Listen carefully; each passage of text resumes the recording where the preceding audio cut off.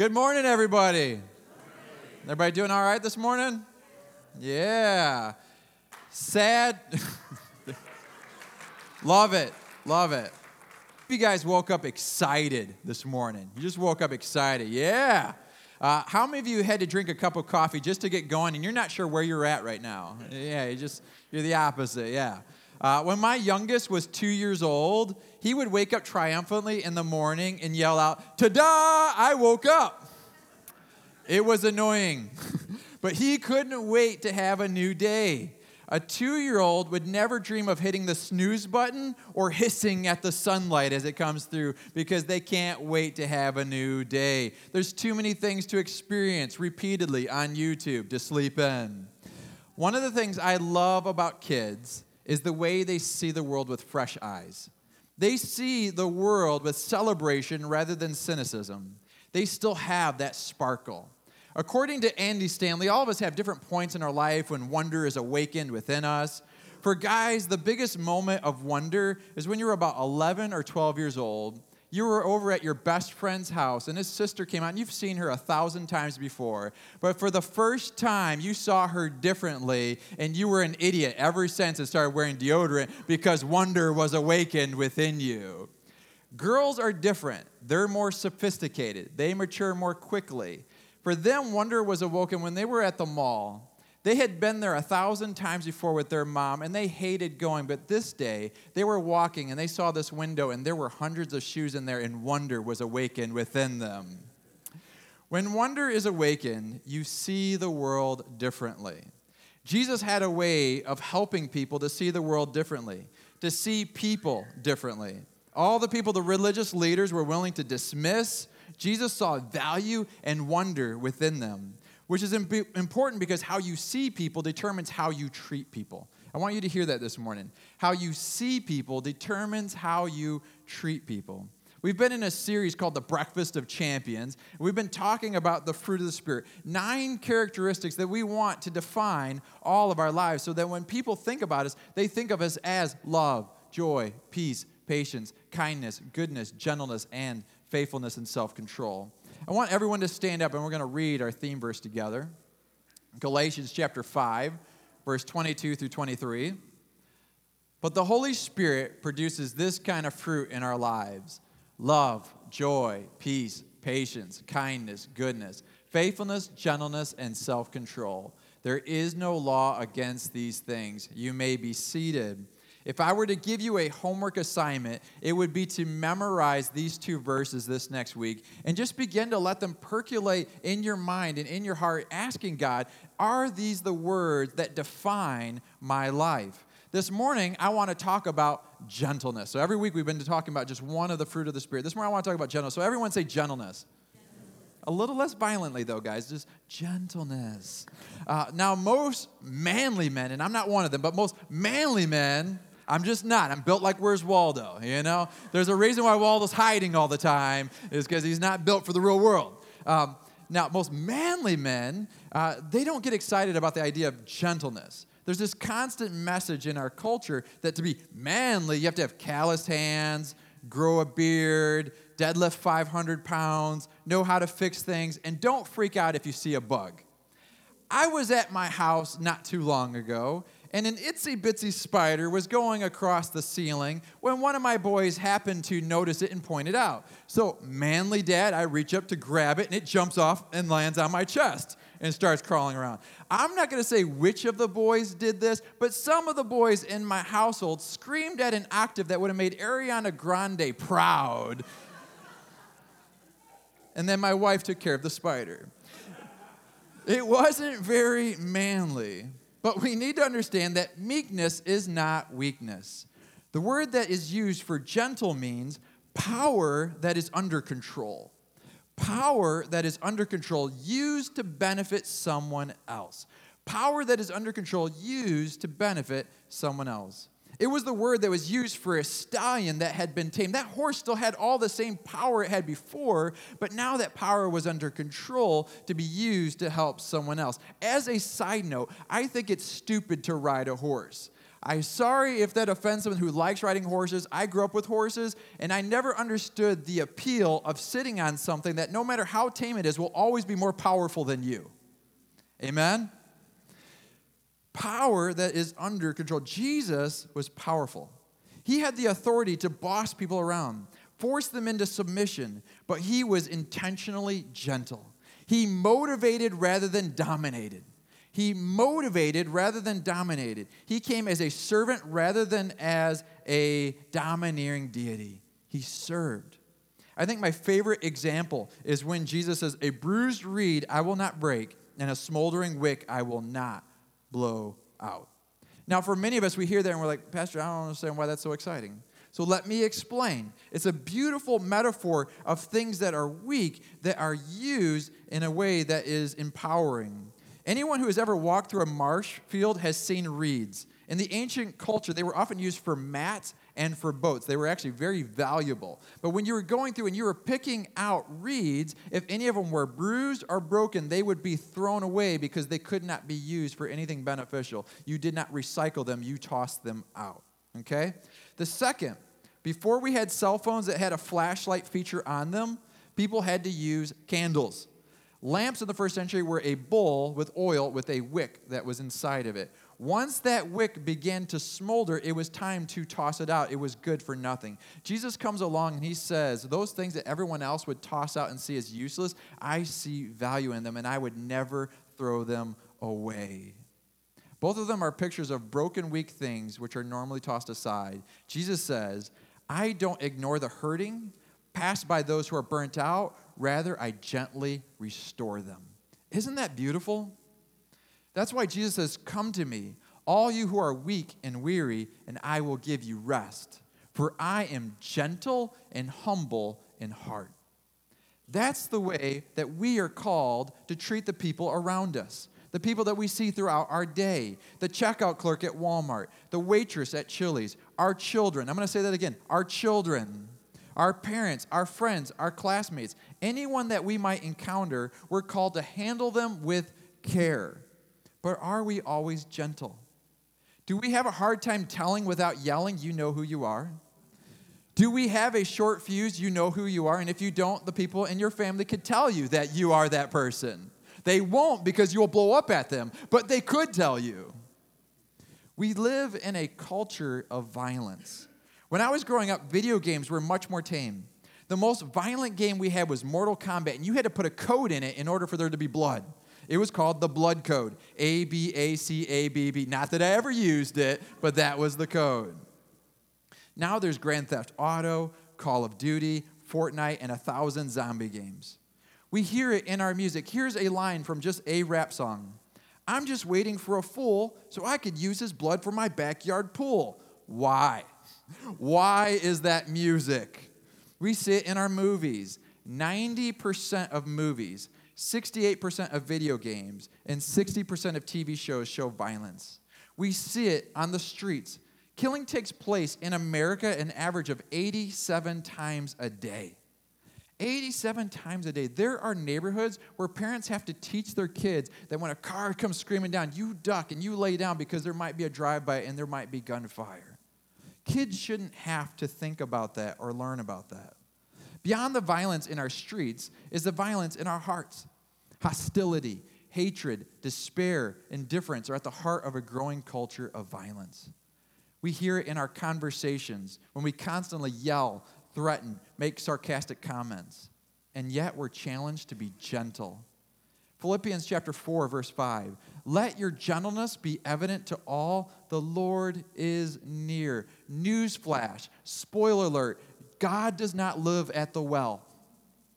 God is in your home. He's in your car. He's in your office. He's in those places where you act a fool. You come in here and you can fool the rest of us and act like you're super gentle. But God knows what you're really like. And you are called to be gentle at all times because God is always your passenger. He's always there with you.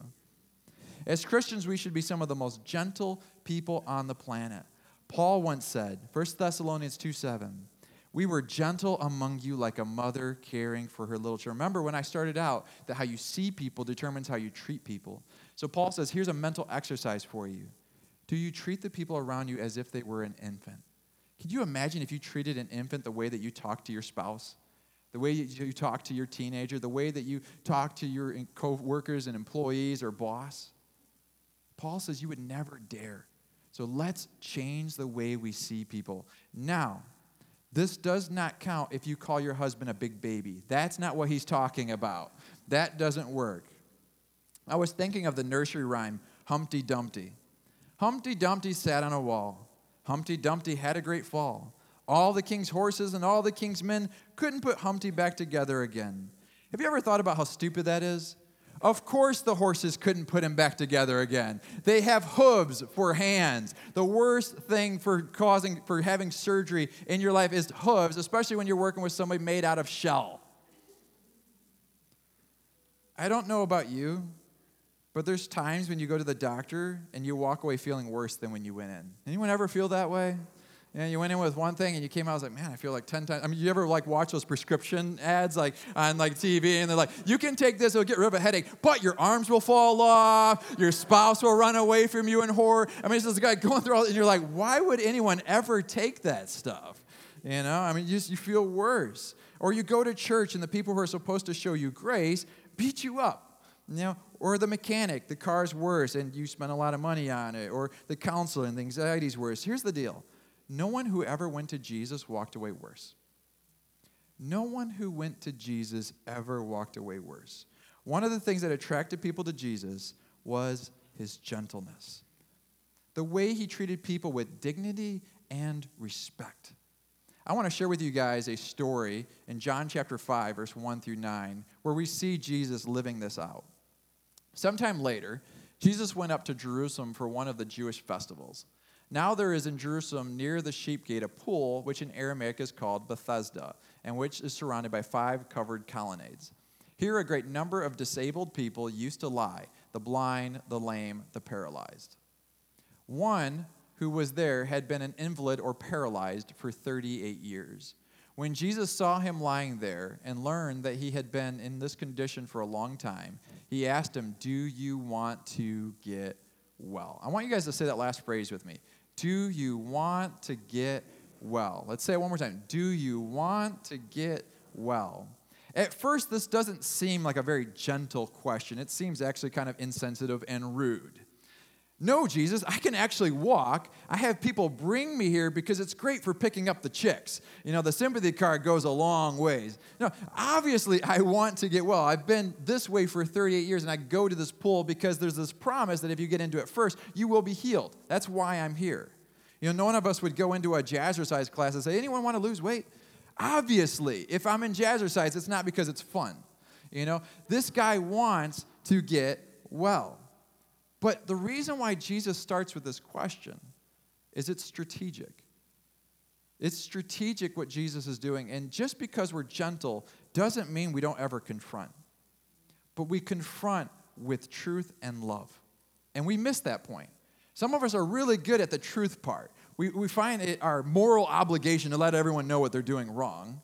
But Scripture says that you are to bring the truth in love, packaged in gentleness, and Jesus does that always. If you want to know what it looks like, look at Jesus. So Jesus comes up and says, do you want to get well? And I believe he asked this because there's 4 different kinds of people when it comes to responding to this question. Number 1, those who don't want to get well because they don't realize that they are sick. There are some people who don't want to get well because they do not know that they are sick. Have you ever met someone like that? Don't look at them. But have you ever met someone like that? They're a David Banner. They Hulk out all the time. But if you mention anger management to them, they look at you like you're crazy. Anger?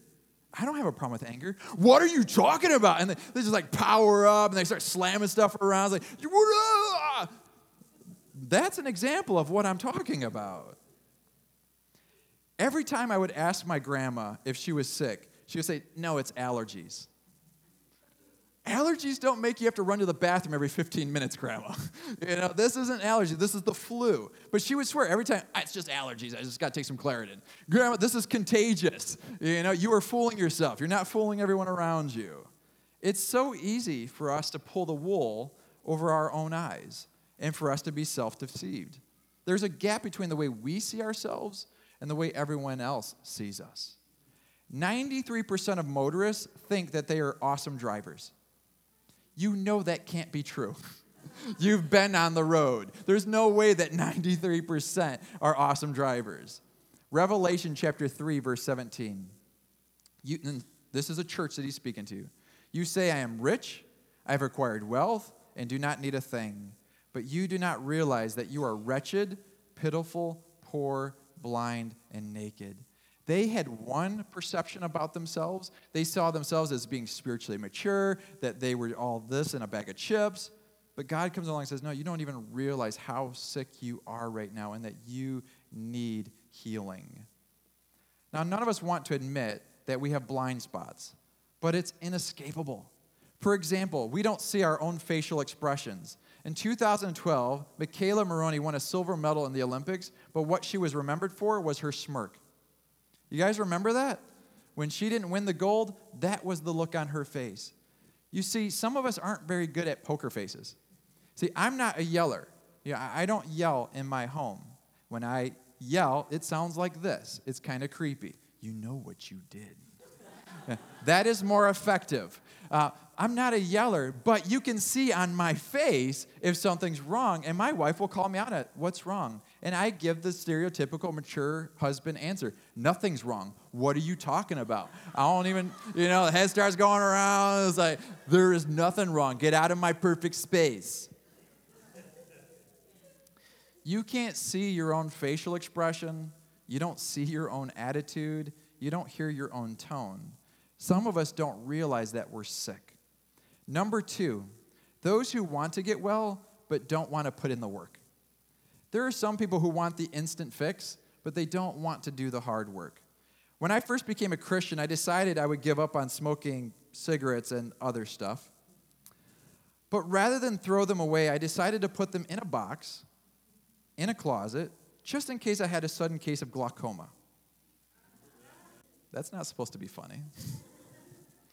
I didn't touch them for several weeks, but I always knew I could go back if I wanted to.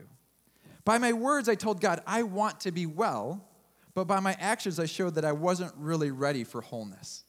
I was hanging on to it. Eventually, I opened that box, and you can guess what happened. Being healed changes everything. Sometimes our healing comes with a price tag, though. It comes at a cost. And the question becomes, are we willing to pay the price? Are we willing to do what it takes for that healing? Often I wonder if we want to be healed but aren't ready for the change that it will bring. That sickness has defined you. It has become what you are known for, and you can't imagine life without it. Do you really want the responsibility of a promotion at work, or is it just easier to complain about not having more money and not having that title? Do you really want to forgive that person and move on and be freed? Because hanging on to that's only hurting you. Or is it easier to hold on to that bitterness? As Jesus points out in a roundabout way, you cannot help someone who does not want to be helped. You cannot help someone who does not want to be helped. So you have to start with the question, do you want to be healed? Are you ready for what this is going to mean for your life? I had a friend pop in. He has wrestled with drugs, alcohol, and porn for a few years. He's in this cycle of repentance, reform, and relapse. Repentance, reform, relapse. Repentance, reform, relapse. And every time he means it, but then he finds himself back into that same gutter. And one of the challenges of breaking free is that we're made of two competing drives, our rational drive and our emotional drive. One person compared it to a jockey riding an elephant. You can drive the elephant, but as soon as the elephant decides it wants to go a different direction, you are not going to win that tug of war. You've experienced this if you've ever slept in. How many of you guys have ever said, I'm going jogging, like at 5 in the morning, and the alarm went off, and you went back to sleep? How many? You've experienced this. You call up an ex at midnight. You overeat. You abandon your Spanish or piano lessons. You skip the gym. You refuse to speak up during a meeting because you were scared. You've experienced this tug of war. Sometimes we say to God, I want to be well, but we're not ready to do the hard work of surrender. We're not ready to do what it takes to conquer the elephant. And Jesus wants to know, are you just saying you want to be well, or are you ready to do the hard work? Are you ready to do the hard work? Number 3, those who want to get healed are willing to put in the hard work, but believe it's impossible. Keep in mind, this man has been this way for 38 years. 38 years needing people to carry him. There were no wheelchairs around. He could not wheel himself to places. He had to depend on others. My son had knee surgery a few years ago, and he had to be wheelchair bound. So Halloween comes along, it's time to go trick-or-treating, and he has this wheelchair that he's got to take from house to house. My father-in-law was creative enough and compassionate enough to build him a tank to go around this wheelchair so he could go around in what looked like an army tank. Cops were pulling us over, taking pictures with us. He was the number one costume in that neighborhood, and people were like dumping candy, and it was awesome. And people kept saying to me, "You are such an awesome dad. I can't believe you did this for your son," and I did not correct them.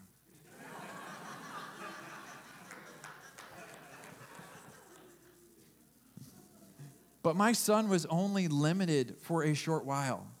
I can't imagine 38 years.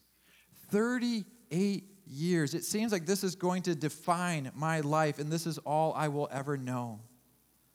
When a domestic elephant is born, it is chained in place by a small chain, but strong enough to hold that little elephant in place. And that elephant will fight, and it will try, and it will not succeed. And eventually, that elephant will outgrow that chain. It will get stronger. It will get bigger. It will get to a place where it could snap that chain very easily, but it will not try because it will remember all the times it tried in the past and failed. Some of you are living that way. Some of you are living that way. You tried in the past to overcome that addiction, that challenge, that hang-up, and you failed. And so now you have given up and you believe it's impossible.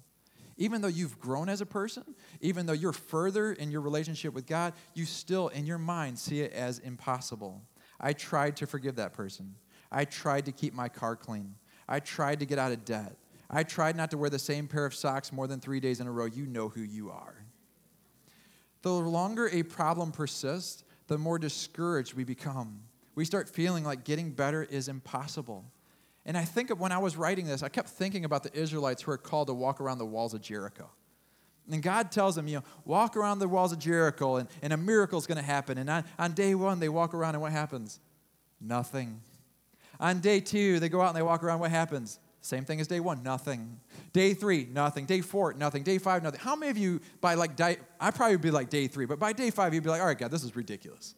Why in the world am I walking around this wall? I mean, if you want to do something, you could have done it on day 1. This makes no sense. I mean, bricks aren't shaking. There's no indication that a miracle is going to happen. And God says, trust me, keep walking. Day 7, they do the same exact thing, but the walls come tumbling down. Some of us, God is saying, do it again. Do it again. Do it again. Proverbs says that the righteous fall 7 times, but they get back up. The righteous aren't the people who never fall. The righteous are the one who fall and get back up. You are not a failure because you fail. You are a failure because you don't try again. Some of us need to hear that God wants us to go one more time, one more time, one more time. The miracle is coming. Thank you, Jerome. Number 4, those who want to get well are willing to put in the work and believe that in God all things are possible. I was reading Craig Groeschel, he's a pastor, and he was talking about his dad who started drinking alcohol when he was 13 years old. He was an alcoholic for 51 years, until he was 51 years old. At that point, he cried out for Jesus, and he went to AA. And if you do the math, you'll find out that he had been an alcoholic for 38 years, the same amount of time that the invalid had been paralyzed for 38 years. He's been sober now for 20 years and helps others find freedom. His misery became his ministry. His pain became his platform. Your sickness does not have to define you. So, go ahead.